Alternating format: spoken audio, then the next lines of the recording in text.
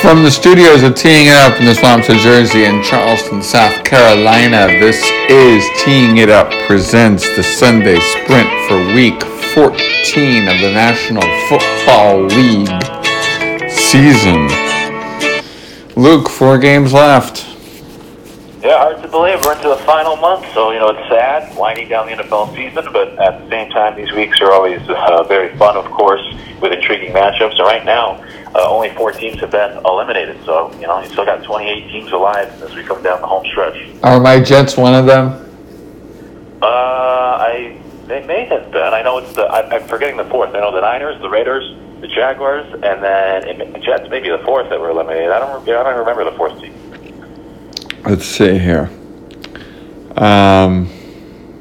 Yes, Jaguars, Jets, Raiders have been eliminated, and the 49ers have been eliminated. Well, there you go. So congratulations. You're part of a very, very small and impressive group there. Which actually brings up a good start to the show. The Jets face the Bills today. Every year, if one of our teams is not doing well, we kick them off the show and stop previewing their games unless they are playing a game of importance. The Bills are 4-8, so they are not going to make the playoffs either. So, my dearest Luke, is it time that we kick them off the show? We've probably already passed that time. That was probably a few weeks ago. But I guess the question now, instead of talking about the game, is talking about the head coach and what changes may come for the Jets here moving forward. You didn't let me kick them off the show. That's not good. First of all, the Bills are only 4.5-point favorites, which I think speaks to just how pitiful these two teams are in their current states. The Jets need a new head coach. I would have fired Todd Bowles weeks ago. I said that on this program. I would have fired Todd Bowles last week and hired Mike McCarthy immediately after you find somebody to satisfy the Rooney Rule. Not happy with the play calling of Jeremy Bates, the progression of the quarterbacks, the way the defense is played, or the game management. So I'm just not happy, Luke. Yeah, I don't blame you. I think going into the season, the expectations for the Jets with the young quarterback probably wasn't, to make the playoffs, but it depended how if you go 5-11, to me, Bowles could still save his job depending on how you got to 5-11. And this is not the way you want to get to 5-11. The season hasn't really been a success in a lot of different ways. So I think it is time for a change. The problem for me is you probably should have made this change last year so that you bring in a new coach with the new quarterback, and now you don't have to throw a new coaching staff and the young quarterback a new system, and for him to have to kind of start over. I'm not sure you changed Jeremy Bates' offense. I don't think the offense is the problem. Sam got hit by losing playmakers due to injuries at bad times. He got some bad luck. I don't think the offense is the problem. I think it's the defense, and I would keep Jeremy Bates. Interesting. Maybe bring in an offensive-minded coach who kind of has a guru level in his head that could enhance Jeremy Bates. But I'm not really upset about offensive play calling in the sense that Sam got hit hard by injuries, both his own and those of his playmakers, which hurt his cause. But it's more the defense and giving up shallow crosses that wind up going for 22 yards instead of 4 that have hurt the Jets. And that's a Todd Bowles thing, not a quarterback or offensive-minded head coach issue. So anyway, that's my 2 cents on that. Where are we? We have a bunch of late games that we want to talk about because we love talking about being late, even though neither of us are ever late for anything, right, Luke? That's right. First of all, did you have Derrick Henry on your fantasy team? Did I have who? Derrick Henry. Oh, no. I wish. Yeah, what an unexpected thing that was. Okay, Philly-Dallas, game of the year in the NFC East. You've got the 2 teams right now that are at the top of the division. Dallas is 7-5. First of all, Dallas went from firing Jason Garrett to first place in the division, which is just, that's the NFL for you, and a crappy division at that. And secondly, you got Washington, but without a quarterback at 6-6. So basically, this is between Philly and Dallas. And in my mind, if they get Zeke running, it's going to make all the difference in the world. They've got Amari Cooper, the playmaker. Look, Khalil Mack and Amari Cooper, John Gruden's two castaways for no reason, have become dominant change makers for both of these teams. And Luke, for me, this is very simple. If Ezekiel Elliott runs the football well, Dallas wins this football game. It doesn't matter what the Philly offense does. Yeah, that's been the recipe for the Cowboys and their success, their winning streak of late. They're kind of an old school team. That was intriguing about their win over the Saints last week, and we'll have a couple of those matchups coming up today. These teams that still try to win with defense and try to win with a run game, and a quarterback that doesn't do a whole lot. But with that said, Dak Prescott, he's played really well since Amari Cooper has come along. And the numbers, I'm not saying skill they're equal, but numbers-wise, Prescott has put up better numbers since the Amari Cooper trade than Carson Wentz. The Eagles have a lot of issues of their own. I think the biggest one is losing Frank Reich. And for the Cowboys, I agree with you. They still try to win with defense. They still try to win with the run game. They're at home today, longer time to prepare for this one. The Eagles are banged up, coming off to a short week.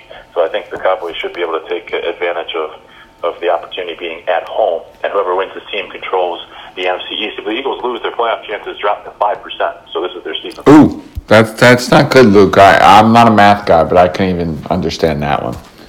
Yes, not good. Are you still of the belief that Doug Peterson did not deserve the book deal after the Super Bowl and that Frank Reich was the one who actually deserved it? Oh, 100%. I thought it was illustrated pretty well Monday night where when the Eagles played the Redskins, the Eagles got their first points in the first quarter in, I think, 5 weeks, and they scored in the first quarter just 3 of 12 games this year. A lot of times teams script out their first 15 plays. I know Peterson always called the plays, but Frank Reich's job last year was to put together the playbook, put together the game plan, so on and so forth, help with those first 15 plays. Now I know Frank Reich this year, the team can't even score in the first quarter with the plays they script during the week. So, yeah, I give Frank Reich even more credit. Luke, you are the host of Morrow Mornings on ESPN Radio Charleston, of which I am now the official golf correspondent. I am so honored to have that title. I'm thinking of adding it to my Twitter bio. Have not decided yet. How much Vikings talk do they allow you? You know, when you sat down with the programming director and the producer and said, okay, I'm going to sign this contract to host this show from 10 to 12, had they done research on you and realized that you would try to sneak in as much Vikings talk as possible? I don't think they did. The good thing is that the topics are up to me. I have a final cut, if you will, like a director. Yeah, full editorial control. But, I really don't talk a ton of Vikings because, being in South Carolina, if they're a big story, we'll spend some time tomorrow because it's a big game tomorrow night, and I think the Vikings have more pressure on them than any team this weekend. So we'll talk about it a little tomorrow. But I've really talked very little Vikings, shockingly enough. All right, Mike McCarthy gets fired. What's your thoughts on that? And then Vikings-Seahawks in this huge game on Monday Night Football. Well, as a Vikings fan, I wish McCarthy would stick around because I thought, from a Vikings fan, he was good for the Packers. The fact that they only have the one Super Bowl, they've been under 500 the last couple of years. I thought they left a lot on the table with Aaron Rodgers and some of those teams they had. And Rodgers obviously wasn't getting along with McCarthy, so we'll see who they hire. But as a Vikings fan, I always enjoyed that they kept bringing McCarthy back year in and year out. Honestly, I didn't think he was a very good coach. In terms of tomorrow's game, Vikings and the Seahawks, as I said, a huge game. I think the Vikings have the most pressure because the Vikings' playoff chances, to get back to those numbers, with a win compared to a loss, it changes, I think, 48%. If they win, they're going to be sitting pretty good in the NFC. If they lose, they could be in some big trouble. The issue for the Vikings is they never play well in prime time. We just saw that even last week where it wasn't necessarily prime time, but it was the 4:30 game of the week, and they did not play well in New England. So now you go into Seattle, Monday Night Football, very concerning as a Vikings fan. Those things typically don't mix well for this team, but let's see how they bounce back because this may very well be their season on the line. And the Seahawks, Pete Carroll may be the coach of the year with the job he's done. I know the Seahawks would be terrible this year. They're playing good football right now, very well maybe a playoff team. As you look at the Vikings, what do they have to do that they're not doing right now? Get a new offensive coordinator. That would be nice.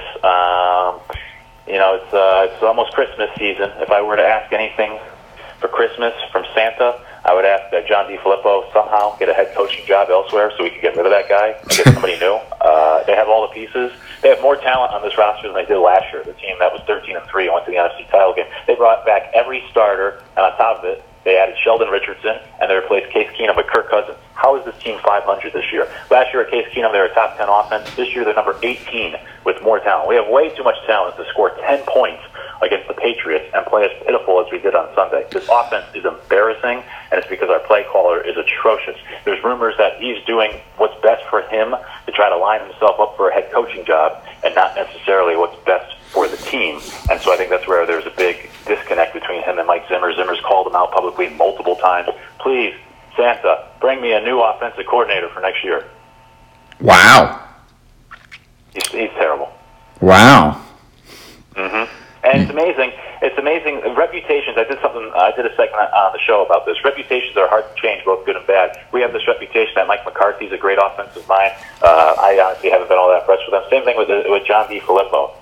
He was up for head coaching jobs this past year. He'll be up again this year. I don't know why. When he was the offensive coordinator of the Browns, they had one of the worst offenses in the league. Now with the Vikings, they're one of the most underachieving offenses, and yet he's probably still going to get a head coaching job because he has this reputation of being an offensive guru. I don't see it. I'm just going to let that sit there. I could go on all morning about I'm not even going to reply to that. I'm just going to move on to the Rams and the Bears on Sunday Night Football. I don't need to say anything else, Luke. I could keep on going. You have just taken up all my time. We have 11-1, 8-4. Taken up all that needs to be said about Vikings and their offense. Rams, Bears. Interesting game, big game for Chicago, trying to separate themselves in the NFC North. And the Rams just rolling in at 11-1. They've clinched their division. They are going after that number one seed, trying to beat out the Saints, who today play the Tampa Bay Buccaneers. They should win that game, even though it's been pouring in Tampa. So we'll see what the bad weather does for that. For me, Luke, this should be a Rams win. I think the Bears are going to eventually come back to earth. Mitchell Trubisky comes back to them, which is nice. But for me, I think the Bears come back to earth and the Rams just keep rolling.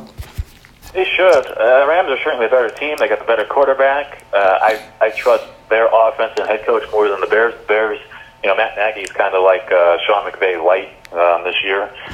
But the numbers, in terms of at least the betting numbers, if you will, would suggest that the Bears should win the game. You have a warm weather team going into cold weather. The Rams, the numbers suggest they're not as good on the road, yada, yada, yada. Only 3-point favorites, the Rams are.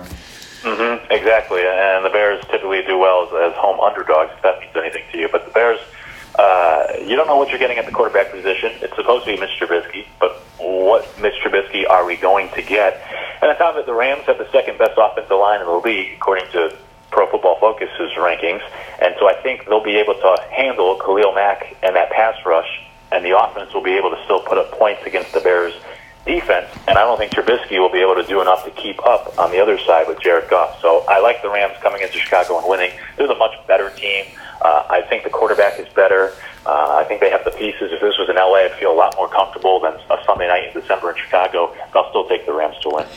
Right now, the 6th seed in the AFC is the Ravens. 3-0 under Lamar Jackson. Joe Flacco is healthy, benched. Lamar Jackson will start this game. Kansas City currently the 1 seed, 10-2. This is a fascinating football game for playoff implications and could be the end of the end of the reign of somebody who won a Super Bowl.